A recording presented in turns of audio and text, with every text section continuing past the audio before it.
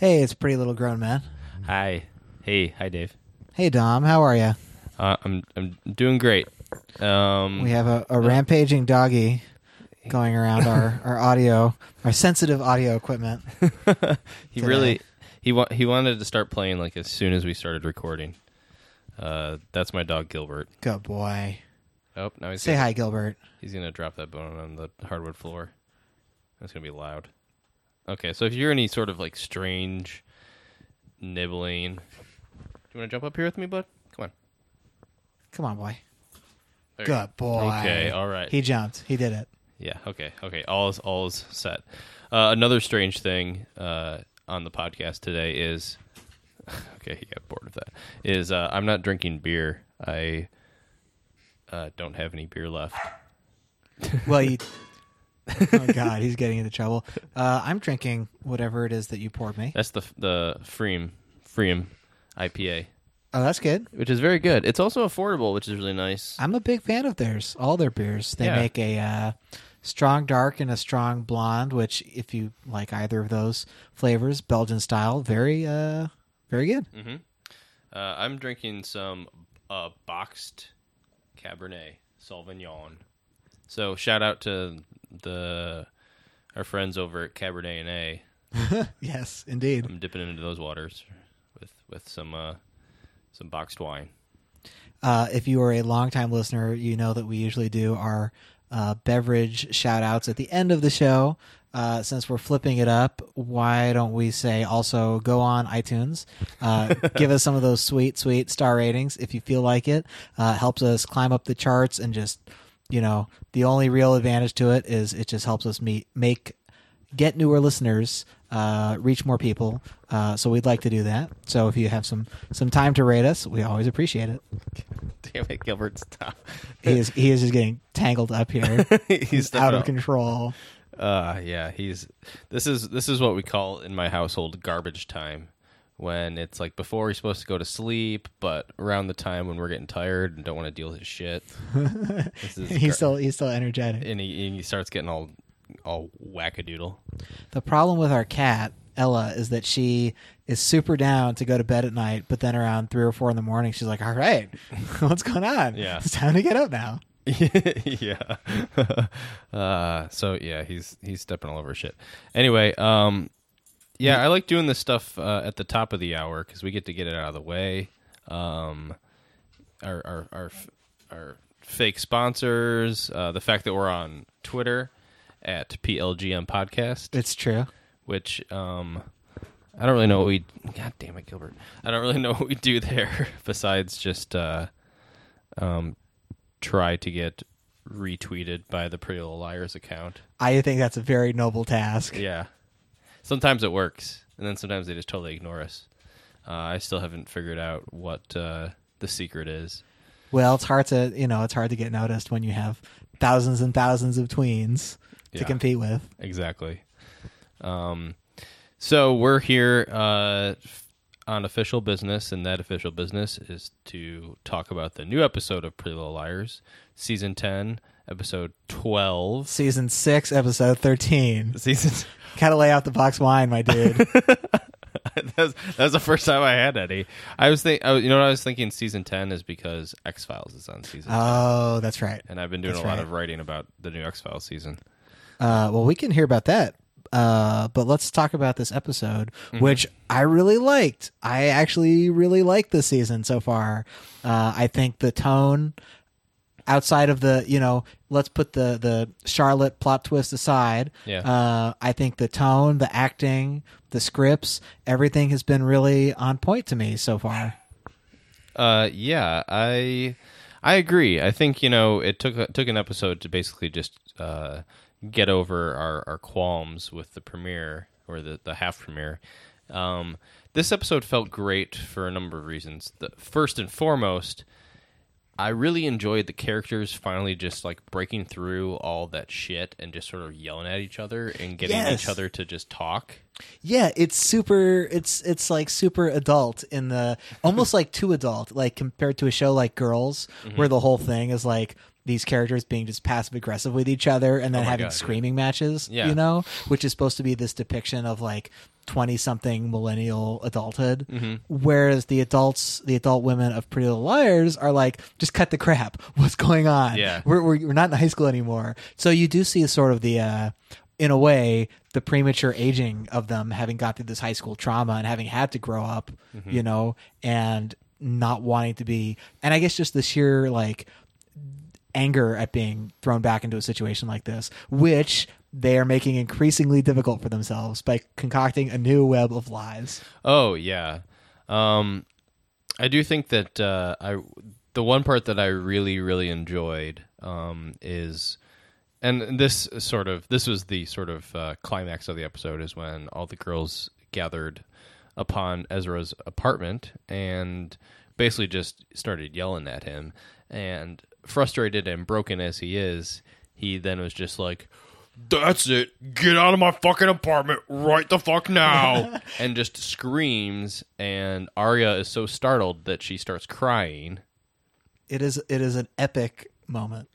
What's so great about that is that it really Arya, who, you know, is operating under this really naive assumption that she knows Ezra, even though she hasn't talked to him in 5 years, that's shattered very quickly, and she realizes in that moment that she doesn't know him. And I think that there's something really impactful, I guess, about a situation like that. And I've been in situations like that with, I think that you find yourself in situations like that when you know someone really well, or think you do, and they do something that is sort of out of character or a bit scary. Right. And it really shakes you to your core.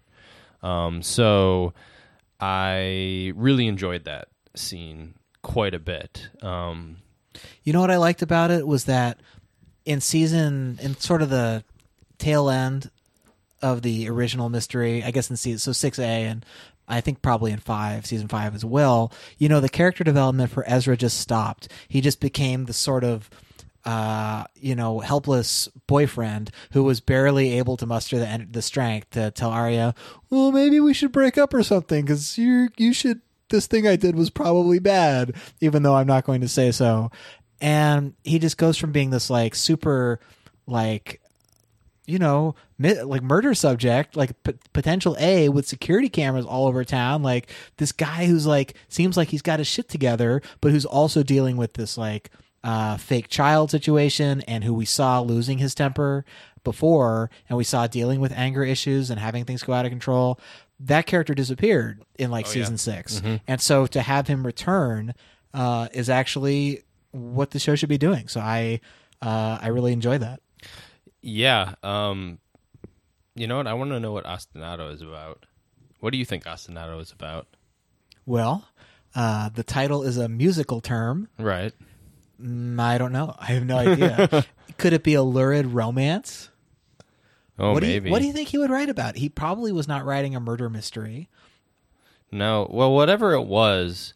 So another great scene is Arya is reading out loud Ezra's chapters so far to Emily, and Arya says, "Is it just me, or is this really good?" And based on what we heard, it's just you, Arya. But yes. But Emily is then like, "Well, is that about? Do you think this is about you?" And she's like, "No, this is obviously about Nicole." And then there's that, and then Emily's like, "Well, Arya, like there's a lot of details there that would point to you." And then Arya's like, "No, that was high school." And then Emily has the best line of the episode and says, "Not for him." Yeah, that's like an all-time great line in Pretty Little Liars history, especially just because we have gone through like multiple years of the show not really wanting to acknowledge that it's super fucked up that Fitz slept with a teenager who was his student. Yeah, this episode feels just crazy honest in a way that the show has not been, I think, in a long time. It felt more realistic than it has in a while, as far as coming to terms with the characters as people and not just vessels for plot. Yeah, there was like a lot of just people really serving up realness in this episode, So much realness. including Emily's mom finds out about Emily's college situation, forgives her pretty quickly. Yeah. Hannah finds out about Emily's medical situation, which we did not know about before. Turns out she's going to donate her eggs or sell her eggs, so she doesn't have cancer, which is good. Yeah. Oh. But you raised the really good point during the episode that she throws out her glass of wine as her mom, is back inside doing whatever, and so she can't. Presumably shouldn't be drinking as she's going through this medical situation. So maybe she wasn't drinking on the night of the murder. Yeah. Which, feels significant, but you'd think that that would be something that she would bring up to the other liars, or the other liars would realize that. I mean, the only person Or that knows is maybe Hannah, not. right? Yes. But Hannah presumably hasn't connected the dots of like, you can't drink during doing this medical situation. Yeah. And there's also the fact that she goes and sees the doctor or the nurse after those events. So it's unclear, but I think an interesting little clue to keep under our hats as we think about who the murderer might be. Yeah. So who do you think the murderer might be? I mean, right now it seems it's set up to point toward, okay, Fitz is unwilling to say what he did that night, but that could just be because he is because he's so broken. He's just an uncontrollable raw nerve right now. He's just full of rage and feelings. I don't think he did it, but we have a new A in town who uses a devil emoji. Because letter typography is just not enough anymore. It's 2016. Yeah, they are doing that whole the thing that you see in Sherlock, the pop up of the text messages now. Right, I like that. Yeah, that does feel a bit modern.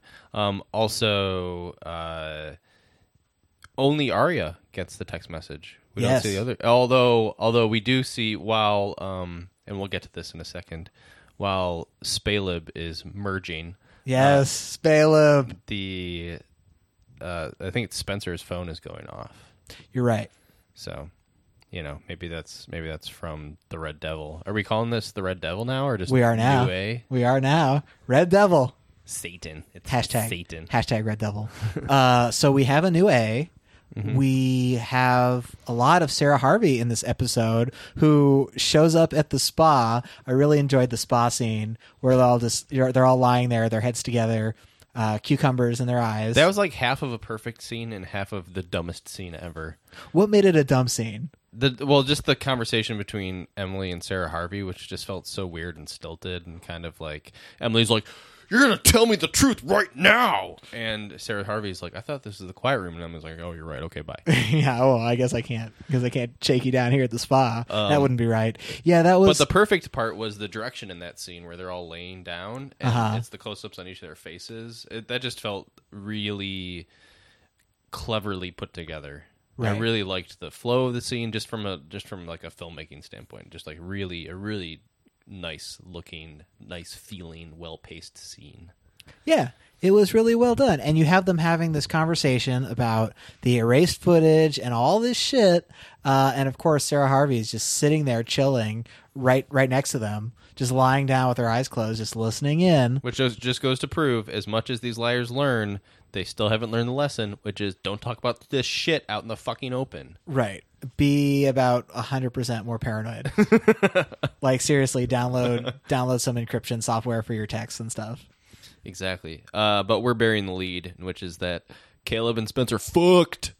Well, they do some heavy petting on the couch. Yeah, but it was getting there. It was getting there. Spencer took off her shoes. So Spaleb is a thing. And I just want to say, for the record, that we invented Spaleb last week, episode 51. You can listen in. Yeah, I think that if you check out the other Political Liars-based podcasts, they came out after we invented the phrase Spaleb. Hashtag Spaleb. Hashtag Spaleb. And also, I know a lot of other people have brought up hashtag cancer.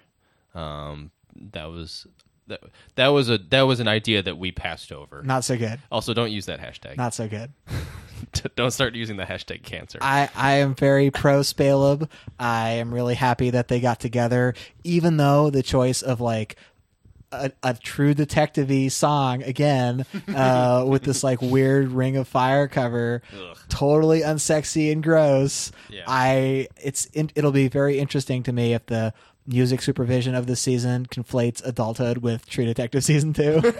I really hope that's not the case for the future music decisions of Pretty Little Liars, but I guess they can't just play like teen pop anymore. So they got to go somewhere. But that was not a very sexy choice for this very sexy scene. No, unfortunately, whenever I think of Caleb and Spencer doing it, I'm going to think of Colin Farrell and Rachel McAdams doing it. Just sad. Yeah, just unpleasant. Just, I mean, tender, but also mostly sad. Just sad, tender, sad doing it. Sad intercourse. Well, it was interesting. Hashtag sad intercourse. It was interesting that Spencer goes to Hannah to get her blessing on this. And it's like, oh, Hannah, you seem pretty happy with your fiance. Well, would it be cool if, Caleb and I, whatever. Yeah. And Hannah does grant her blessing, but she does seem torn. She does seem like a little bit wounded at the thought of her friend, like going back to her Lucy's. Yeah. I think that Lucy's.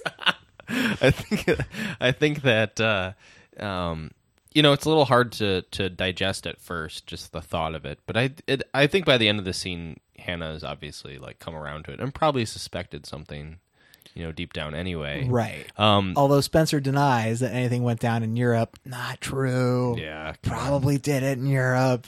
Well, over in Europe. Right. She's talking about butt stuff. What happens in Madrid stays in Madrid. But this does leave out an important part of this equation, which is that old Tobers is I don't think he's gonna be down with this shit at all, because he obviously still has feelings for Spencer. Right, the League of Ex-Boyfriends solidarity. What if Toby's building a house for Spencer? Do you think that that's something? No. Maybe he's building a house for Jenna. Yes, I think that could be a thing. Mm-hmm. Speaking of Jenna, we found another parallel between this premiere of sorts, or this new season, and the first season. One of which being that the Sarah Harvey fucking up her hands. Right, and this is like the worst scene of the season so far. Yeah, it was pretty shoddy. Super it was all retconned because it's just like I don't know. Well, it's a super choppy flashback where Spencer tells her new beau, Caleb, so this horrible thing happened 5 years ago that nobody knows about, which is that after Emily punched Sarah Harvey in the face, she was trying to stand up and touch this generator and basically turned her hands into big bags of meat. Just fried them right up. And now she can't use her hands. But it's been 5 years, and that seems like something that would have healed a little bit. It just was like a really weird sequence. Yeah, she's like it seems her like hands are like Kevin Spacey in Pay It Forward. What happens there? Do you ever see Kevin Spacey in Pay It Forward? No. Oh, he's got all like burned up body. Well, that's a bummer. Yeah. Listeners at home, watch if you know what I'm talking about, tweet at us. She's got Kevin Spacey hands. But also for some reason the show thinks that when you burn your hands on an electrical box, you turn into like a weird blur. Did you see that? Yes. Yeah, that was weird. It was just a weird to, like, special effects convey sequence. That she's like getting shocked or something. I don't understand. She turned into like a ghost, kind of. Well, so we have this parallel between Jenna, who the liar's blind, with now Sarah Harvey, who was a malevolent villain, who now has lost the use of her hands, allegedly, maybe. Yeah. And Spencer's feeling guilty about it. And Emily's saying, Emily's confrontation with her, she sees her again at the Radley Funhouse, and says, I don't feel any guilt at all. And Sarah's like, oh, are you sure? Maybe you do, just a little bit. And Emily's like, I kind of do. Feel a little guilty. And then so Sarah Harvey's obviously following Emily around all weird. Right. Which is, yeah. She's just tracking her down like a trained dog. Yeah, yeah. Emily was all kinds of. I don't know. Emily was kind of a sad mess in this episode. She made me really. She made me feel kind of manic the way that she was acting throughout the whole episode, especially in her confrontation with her mom, which was just like two, like panicked Nia Peebles, Right.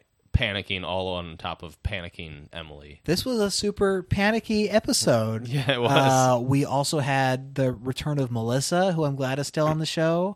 We have no idea what happened with her and Ren, if that's still a situation. Although she's still holding that grudge. Yes, she is still bringing up Spencer's having hooked up with her ex-boyfriends. Which you'd think that that if something did happen between Melissa and Ren, you'd think that she'd, I don't know, consider that Ren had quite a bit to do with it just as much. I mean, Ren proved himself to be a pretty sleazy guy. Right. And You know. yet, it seems like And they yet got she's back still together. kind of an asshole to Spencer about it. I mean, maybe it's just kind of a family joke now. Yeah, it could be. It was an interesting thing to call back. And the other thing was she panics about the video she made for Spencer, and Spencer's like, I destroyed it, and she's just like, I'm gonna go up the stairs and not talk about this anymore. So obviously the show would not call back to that without some greater reason, or I guess we just haven't seen the last of Melissa. And one of the things that I'd like to still see from the show is a little bit more resolution of the NAT club and the ideas of the first couple seasons about this older group of characters who all ended up sort of getting killed for reasons unknown. Mm-hmm. Yeah, I agree. The NAT club still seems.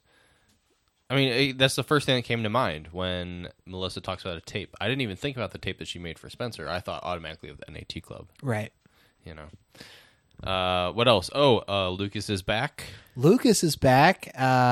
This I thought was a really funny characterization. He sold some mystery company, and now he makes game apps. Mm-hmm. And he has changed up his style a little bit. He's wearing a nice cardigan and grown some good facial hair. Yeah.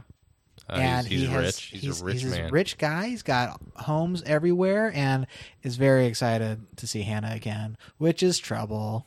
So here's something I didn't think about because I'm Gilbert, stop. I'm on board with Lucas being back and being like good old Lucas. But he leaves town coincidentally around the time that A pops up again. True. So if And tells Hannah to stay in his apartment so he can surveil her. Yes, exactly. Good point. And or he still wants to hook up with her, which seems pretty clear. Yeah, I mean that's always kind of been the case. Jordan is conspicuously absent. I guess he's the cat and dog are chasing each other. I guess he went back to New York or something. Somewhere. He's got to prepare for the wedding, which Hannah is just like not really doing. Right. Well, Lucas, to go back to Lucas, he went through this whole period of working with Mona, of like being under duress from A. Mm-hmm. Like he has gone through all this stuff, and there's no reason to think that he and Hannah somehow had any connection or reconciled in this time off. And yet all of a sudden she walks through his door and she's like, I need your help. And he's like, yeah, I'll lie to police, whatever, girl. Let me get in on that. And that even she realizes how what kind of fucked up favor she's asking, and he's just like, no, let's go there. Right. Let's just go there Let's together. do it. Well, and again, like that was one of these things where the show would not have had that scene. She would not have had that thought, in as a teenager. Mm-hmm. But now as an adult, she's like, this was a really bad idea. I should not have done this. And then after, terrible idea. Yep. Really stupid. Yep. Yeah. I am appreciating that obvious maturity level. Speaking of mature, we get to see Arya's boyfriend's naked bare chest. It's true. There's some cute boy action in this episode. Yeah, which really just, as I mentioned to Dave when it happened, really felt like the show wanted you maybe and this is I haven't done any research to confirm this, but maybe some people are thinking that Arya's new boyfriend isn't like the sexiest guy that she's ever dated, and this seemed to be like, no, look, he's got some manliness hiding underneath those dorky shirts. I mean, he's not super ripped. It was he. Let's just discuss this, what we've seen for a minute. Mm-hmm. I think given that this is a nebbishy guy who works in publishing, he is probably an appropriate level of fitness. I think a realistic portrayal would have had a guy who sits all day reading be a little bit more chubby. I'm just saying. But he also wasn't, all Toby'd out with the abs. No. So I think we're given like a pretty fair sexiness level on this boyfriend. There's something I noticed, and this is nothing against anybody in general because I share a body type, but I've noticed that like Ezra in his broken state, he's put on some weight. He's not as fit, and he's a little bit more ruffled. He's got a little bit more around the middle, which I appreciate. Like I feel like the show is attempting to, and maybe this is not intended at all, but it feels like the show is being a bit more, it's really trying to put forth the idea that these people have changed. Yes. And that means, that means body types, like, I also appreciate that that Caleb, especially someone who like sits on a computer literally all day, that he's not like the buffest guy around, and he's not he's still a cute dude who's obviously the object of affections, but he's not like he's not a Toby. Toby is he's a policeman. He's got to stay in shape. Yeah. He also, as many people probably know, he's in that new James Franco movie, and got super ripped for that movie, where he plays a porn star who's involved in some sort of murder. Right. Yeah. Which you gotta look good for that. If you're a porn star. Sure.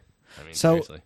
to get back to the real shit. That is the real shit. Dave. This was actually a kind of an intricate episode. We also find out through this weird journalist character who I'm sure will show up again. Smarmy Jones. That Mona tried to work for Spencer's mom's campaign and got shown the door and went over to the rival campaign. Why do you think that was? Because Mona is crazy devious and wanted to be in the same room as Spencer for some reason. Well, I mean, I don't know. Granted, it's hard to... Yeah, Mona is too smart and too manipulative to take at face value. But everything that happened to the girls happened to her. And so True. I feel like her mom or Spencer's mom would recognize that and would be more willing to take Mona's offer to work for her campaign based on the fact that they're from the same town. She respects her as a person and as a professional, and maybe wouldn't see it as something devious or manipulative. Yeah, that's definitely, I think, an unsolved mystery. I think more will come of why Mona wanted to be part of the campaign. I mean, with Mona, we never get the full story because the show isn't from her perspective. So even situations where she could be considered like a heroic or protagonist type character, we don't really get to see the whole picture. Yeah. Because for whatever reason, I would love to see a Mona spinoff. I think it would be just as interesting as this show. Well, they definitely need to bring Mona back. We need Mona to be more involved in these episodes. Yes. And Allie's not in this one either. So two pretty crucial characters are left out. Yeah, which is crazy because last episode, Allie was pretty much ready to just like call out Arya and tell the police that it was Arya who did it. Well, I don't think she trusts any of her friends. No, I think that's sort of hinted at in this episode, where someone is like, "Have you heard from Allie since dinner?" No. Right. Yeah. This just reminds me more of that Pretty Little Liars blog post that you put on my Facebook wall about who the characters on Pretty Little Liars would vote for in the upcoming primaries. Yes. A very weird blog post. Yeah, it just gets weirder and weirder, and more like they're just reaching for things. But the one that I couldn't that I remember is it was Allie, and she was voting for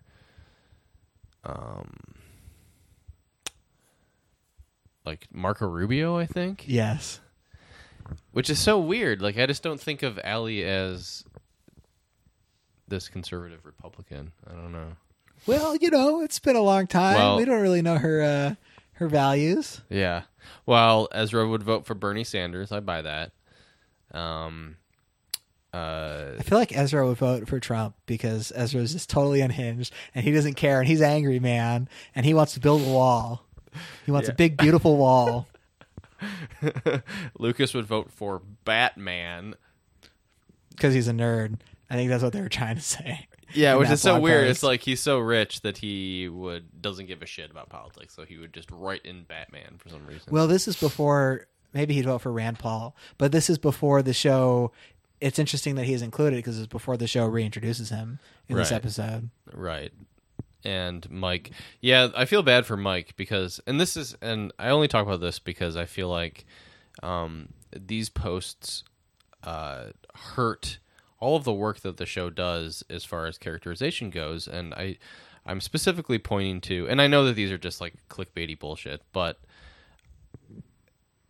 it doesn't feel like any thought is put into these things.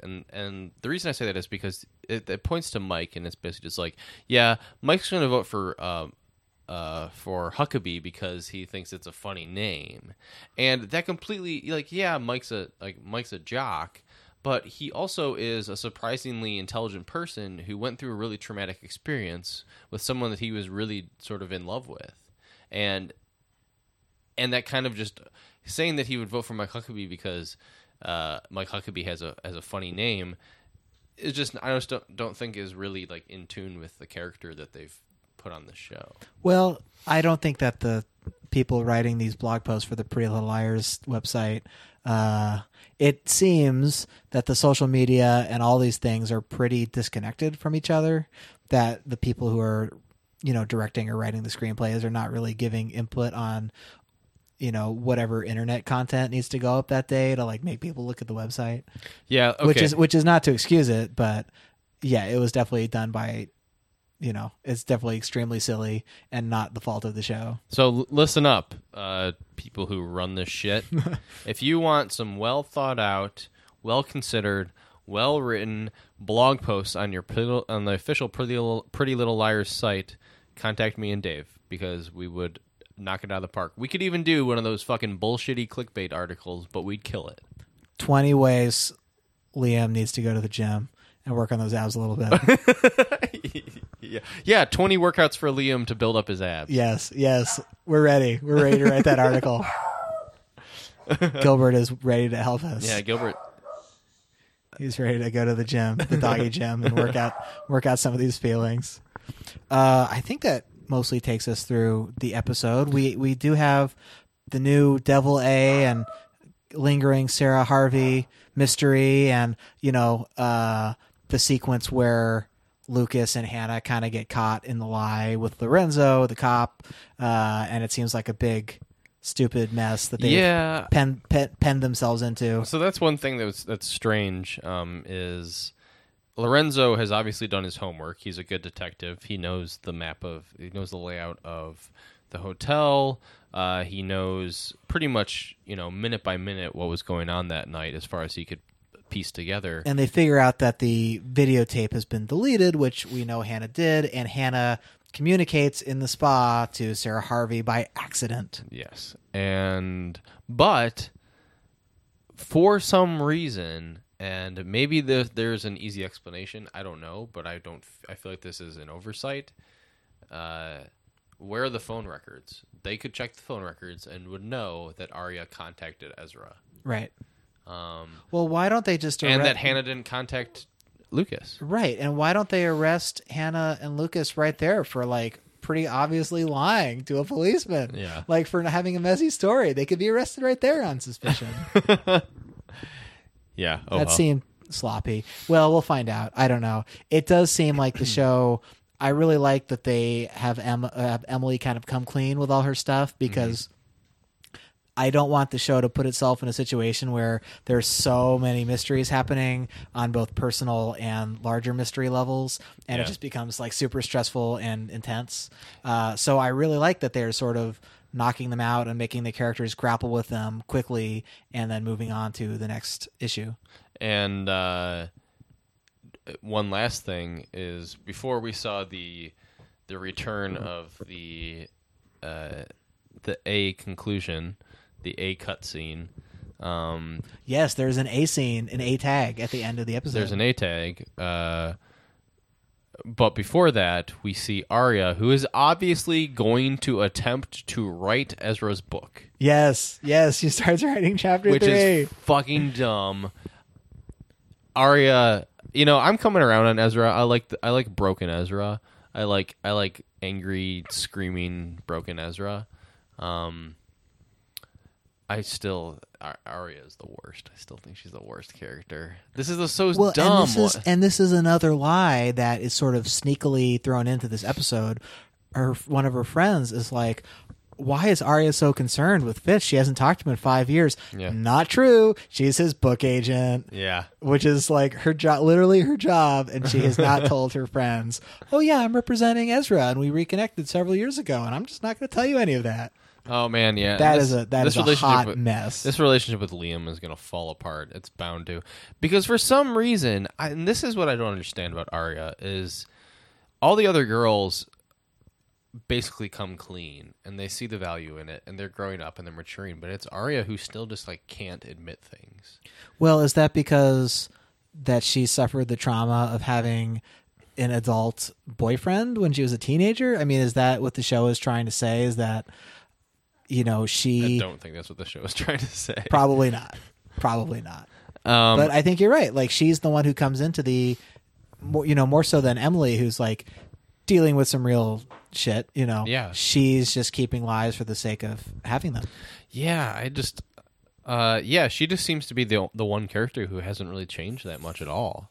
And yet she's willing to be honest at the Charlotte hearing, which is also an interesting touch. But that feels like something that Arya always would have done. Mm-hmm. That seems like a very Arya thing to do. It feels like a selfish thing. Right. That she would keep a secret for herself, but not necessarily do it for someone else. And maybe that's the character of Arya, and I wonder if the people who write this show would agree with this, because we know the liars are the heroes, but they're also obviously human beings and characters, and so they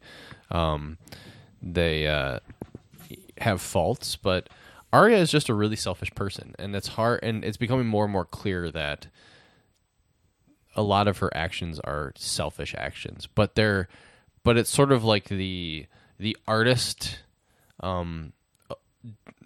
delusion in that you do selfish things, but you don't think that they're selfish because you think that they're artistic or creative, but they're really just selfish. Right. And that kind of how it feels like how Arya is. And now that she's even more validated by the fact that she does this professionally, it's like she just had no reason to change. Right. Yeah, that's an interesting thought. Well, with that, I think we hate you, Arya. Bye. We do. I'm so happy we have Spaleb, a relationship that we can support. Fuck yeah. One thing I want to talk about before we go, yes, is PLL related, which is hi Gilbert. He wants to play ball. He's chewing on this green and white. Yeah, we have to knit ball. We have to find him things that he can't. If you pretty much 90% of the toys that we find at the toy store, he will chew apart and rip apart. Just destroys in them. like 20 minutes. So we have to find something that is literally impossible for him to break. And anyway, so the one thing that I wanted to talk about is I was sent a screener to a movie that just came out starring Troy and Belisario. It's a movie called Martyrs, which is a remake of a 2008 French horror film. And it's strange for a number of reasons. One is that the 2008 French horror film is very widely known to be an extremely brutal film. For a number of reasons. I haven't watched it, but I've read a lot about it, and I've seen pictures, and that is enough to make me not want to watch it at all. And I think that I've talked on the I definitely know I have talked on the podcast before about the ideas of obscenity, and that once you see something, you can't unsee it. And like, there are certain things where it's like, do you really want to put that in your brain? Because it's going to stay there. Right. And so I have no desire to watch this movie. And based on what I've seen, I can pretty much confirm that it does look like one of the like most graphic, grossest horror movies ever made. And yet this remake. So they decided to make a remake. Yeah. Which apparently Dimension Films bought the rights to the remake before the original even came out, because it had a lot of hype surrounding it. And the original is part of this whole like this sort of French wave of film that in the past couple of years of just, it's called I think it's like the new French extremity. It's just these like really extreme French horror movies. And I don't watch any of them because I'm not like, I like horror movies, but I'm not totally into just like, exploitive gore, wanting to throw up constantly. Yeah. And looking at some of the pictures from the original movie today, I was like getting nauseous. So this remake stars Troian as a girl who escapes from some situation, you're not really sure, and she finds herself in an orphanage, and she becomes best friends with another girl at the orphanage. Fast forward 10 years later, and the movie starts, and I'll say this right now, you can't talk about this movie without spoilers, because that's how it works. So if you really, really want to see Martyrs, stop the podcast now and go watch it. But I wouldn't recommend watching it. I just really wouldn't. But fast forward 10 years later, and Troian finds this family who she believes tortured her, and just kills this whole family with a shotgun. Damn. In a pretty brutal manner, basically lights up this whole family in their home, and then begins basically an hour of Troian's acting, which is just her just sobbing constantly. Now, it's a really traumatic experience, but I can't imagine that this was like fun to do as an actor, because it's just like she's just like sobbing and screaming for like an hour and a half. She's not bad in it. She's the best thing about this movie. I'll say that right now. This has nothing to do with like I hope that she got paid decent money for this, and a job is a job. She's by far the best part of this movie, but this movie is a literal piece of horseshit, because what it then proceeds to do is torture its main characters for like an hour, just straight up torture them. And then in the end, the movie is basically saying that all this torture was for a purpose, and they reached that purpose, and then the movie ends. I could probably go into the plot to explain what that means, but I will say that that wasn't the original intent of the original movie, which is basically just like brutal torture. So the American remake totally neuters it. It's not even remotely as graphic as the 2008 French film. But the point of the 2008 French film was to be that graphic. Right. Because eventually it's basically saying, by the time it gets to the end, which is a very ambiguous ending, it's basically saying, why did you watch this? Why did you sit through this? Why didn't you stop this movie? What about this is like makes you want to go to the end? You know, it's like, which I kind of appreciate. It's like, I like the idea that the movie is basically questioning this idea that you can be jaded to confronting these images. What about these images is so appealing to you? Right. The new remake doesn't do that at all. It's not even remotely graphic, and the end is not ambiguous. So in the end, you're basically just like, oh, I watched all of this for that reason. Oh, right. That makes sense. Right. It gives you a way out instead of like making you deeply question why you are so into disgusting shit in movies. Why is it that none of these actresses who are all very talented, I think.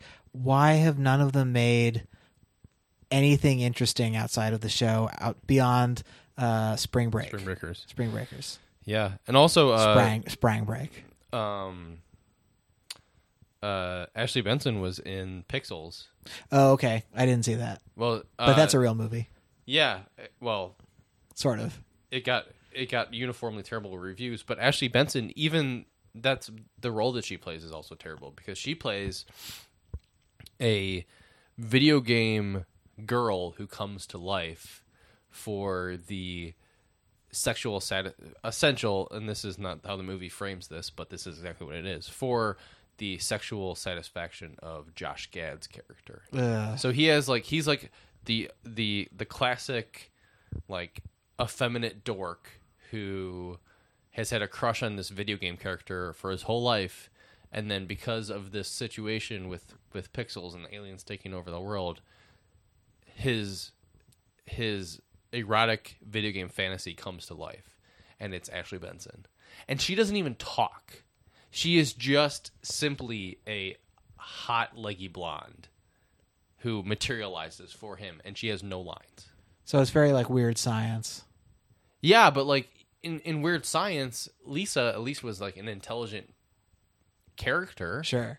You know? Sure. This is not even a character. And it's like, come on. What are you girls doing? You're all competent actresses. I mean, granted, Lucy Hale has, country music career. And they've all done, varying degrees of makeup ads and lifestyle brands. And although, fashion things. Yeah, I think that Troyan's probably she's in a bunch of movies coming out, and she apparently wrote her own movie that is now being made. I just wonder if being on ABC Family and being on this like essentially this tween show, if somehow that's seen as limiting, even though we live in this era of prestige TV and people go back and forth between TV and movies and stuff all the time now. But, if these actresses are just somehow, not seen as being capable because of those associations. Yeah, I mean, maybe you're right. It's strange because I think the show is so popular and it's got developed such a reputation that it's the movie industry is not based around maturity. The movie industry is based around money, and you have 4 girls who are in a very lucrative franchise. You'd think that they could get better roles just based on knowledge in general. Like the fact that they're faces that people recognize. They're money making faces, right? Right. Think that, but there aren't so many movies being directed toward that audience, because Hollywood just there's a lot of movies being directed toward like a teen boy audience, because that's just the nature of Hollywood. Yeah. I don't know. I was just trying to figure it out because it seems like people in similar situations, people I'm trying to think about Dawson's Creek or whatever, I just want these actresses to all have careers after the show ends and hopefully do work that is, interesting and substantial and, not I always just think, these shows go on forever and ever. And it's like, if you're that actor who has to play that role for, 6, 7, 8 years, I mean, that's a long chunk of your life to have that job and to be that person and to not necessarily be doing like 20 other things. I mean, Jason Segel, who was in a movie every summer forever while he was on How I Met Your Mother playing this, sitcom character, right? Which was obviously not even close to the range of his abilities, and it was a job, and he did it, and you won't see him in an interview talking about how fulfilling it was necessarily, So I just like hope that they don't get sort of trapped in these characters, and that they're able to do things that are more interesting than shitty French horror remakes. I hope so too. It'll be hard. I feel like the only way that they can get out of this situation is to find another character that is like just as big, just as defining. Because I mean, I think of, you think of the X-Files is a perfect example of David Duchovny and Gillian Anderson, in that everyone thinks of them as Mulder and Scully, you know? Sure. Granted, David Duchovny went on to do Californication. It was popular. I mean, it ran for years. Yeah, it was around for a long time. And Gillian did 2 excellent seasons of The Fall, and she's been on a bunch of other things. She's been on Hannibal. Sure. And I think that she sort of redefined her career in that way. But it's a lot of work for them to work out of the Mulder and Scully molds. Yeah. And now that they're back in doing it, they'll never work again. yeah, I mean, it's basically just like you guys are just sort of like starting from ground zero. Granted, like the sort of dynamic between them on the new season is really great, but it's sort of I feel like it's setting their career back a few more steps, because Yeah. it's like now they're just have to break out of it again. Yeah. Well, I guess we'll find out. And I do want to hear your X-Files opinions, but we can save that toward next week and after a couple episodes of X-Files to dig into. Yeah. Spoiler alert. I like it. I'm glad. I like the new season. I'm glad you do. Have you been able to watch any of it? I haven't, and I didn't because I just never watched all of the originals, and I'm not really. I've seen a good chunks of it, but I am not like a follower of the show or of the mythology or anything, so I don't feel any particular interest in watching the new stuff. But I'm glad it exists, and people can read your recap on Paste Magazine's website. Yeah. If you want to, where I've been doing most of my writing. I've also started a new column over at Paste, where I pick out the 3 best movie podcasts of the week. Oh, which has been good so far. It's helped me connect to people and podcasts that I really enjoy, and they've reached out already and said that they appreciate me writing about them. Unfortunately, it'd be a major conflict of interest for me to write about our podcast, but yes. Well, hopefully, some of these folks will go down the Pretty Little Grown Men rabbit hole. we do talk about movies here. We just talked about a movie, We totally did. and I reviewed Martyrs on Paste. So if you want to read my review, which is basically just what I said already, But check it out. if you'd like to see it in text form, so you can copy and paste and share the opinions on Twitter with everyone. Yeah, it's more considered much less of. All right, brain done. Podcast over. Word soup. Okay. So thanks for listening. Well, we didn't mention the name of this episode, which for you completists is called "The Gloves Are On." Something like that. Yeah, the gloves are on. It's involving gloves. It's too bad it's not called Hand in Glove like the Smiths song. That seems like something that PLL would have referenced, but it blew its opportunity. Total side note before we go. You know how Morrissey wrote a book? Yes. It's not like a fiction book. A fictional book. Have you read anything? I've heard it's terrible. I read some passages from it. It is nearly unreadable. It is. Oh, I'm sorry to hear that. It makes me feel like someone was like, "Well, he's Morrissey. We kind of just have to let him do this." Yeah. What are we? What Let's are you just let him get it What are you out going of to his do? Edit Morrissey? You're going to edit Morrissey's words? No, I don't think so. You're just going to let him write whatever it is that comes out of his brain. Well, until next week, you can order more Morrissey books, bitches. Yeah. That's a bad sign off. Let's do another one. Wait, okay, but before we go, seriously, if you listen to us and you subscribe and you like us, you don't even have to write a review, but if you star us, that really, really does help. And I know that it can be hard, especially like on your phone. If you're listening to shit on your phone, it's really hard to like go into iTunes and star stuff, I think. I've never done it. Oh. I'm a bad podcast listener. Yeah, so I listen to a lot of podcasts, and listen, I know what it's like to really like a podcast and feel put out for starring something. But, if you're not paying for something, not to get on a soapbox, but you get this shit for free. We're not charging you, okay? We're doing this for free. The least you can do is just give us a star. That's just least. one. Well, not one. 5. No, 5 stars. 5 will be better than 1. 4 stars is okay. Yeah, 5 4's stars okay. is great. The only person who ever gave us 1 star is not happy Probably still not happy that I continue to use the word fuck so often. This Well, was probably especially probably gave up on the podcast. this was an especially fuck heavy episode. I admit that. What are you gonna do? I felt it. I just had to go. You got to go with it. This is a podcast for adults and also tweens, probably. This was an adult episode. There's a lot of subtext as far as fucks go. I think all the liars had the word fuck in their brains when they were yelling at each other. This is a very adult episode. There was a dam in this episode, and also more drinking.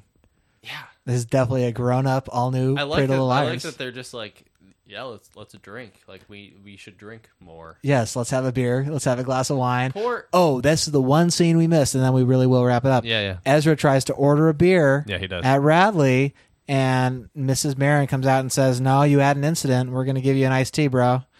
You got too rowdy last time." And Ezra's like, "Bah, I didn't destroy a chair. I didn't break a chair." Which, like, breaking a chair is the standard for rowdiness. Yeah, that's the limit. That's when you really get kicked out of the bar. But also, Arya was like, obviously, because also Liam told Arya that their boss tried contacting Ezra and he sounded drunk at 11 a.m. Yes. And Arya's like, "No, he's not drunk." And like, Arya, yes, he was. You knew he was drunk. He definitely has a drinking. He's a broken man. He's drunk. A broken man. He has a drinking problem. Yeah, which I mean, he's got like a perma 5 o'clock shadow, which I can't imagine a broken man wanting to shave that often. But where's the beard? Where's the beard? Where's the beard? Grow it out, Ezra. Yeah, man, I want to see. That's our new sign off. Until next week, grow it out, Ezra. Grow it out, bitches. Grow it out, Ezra.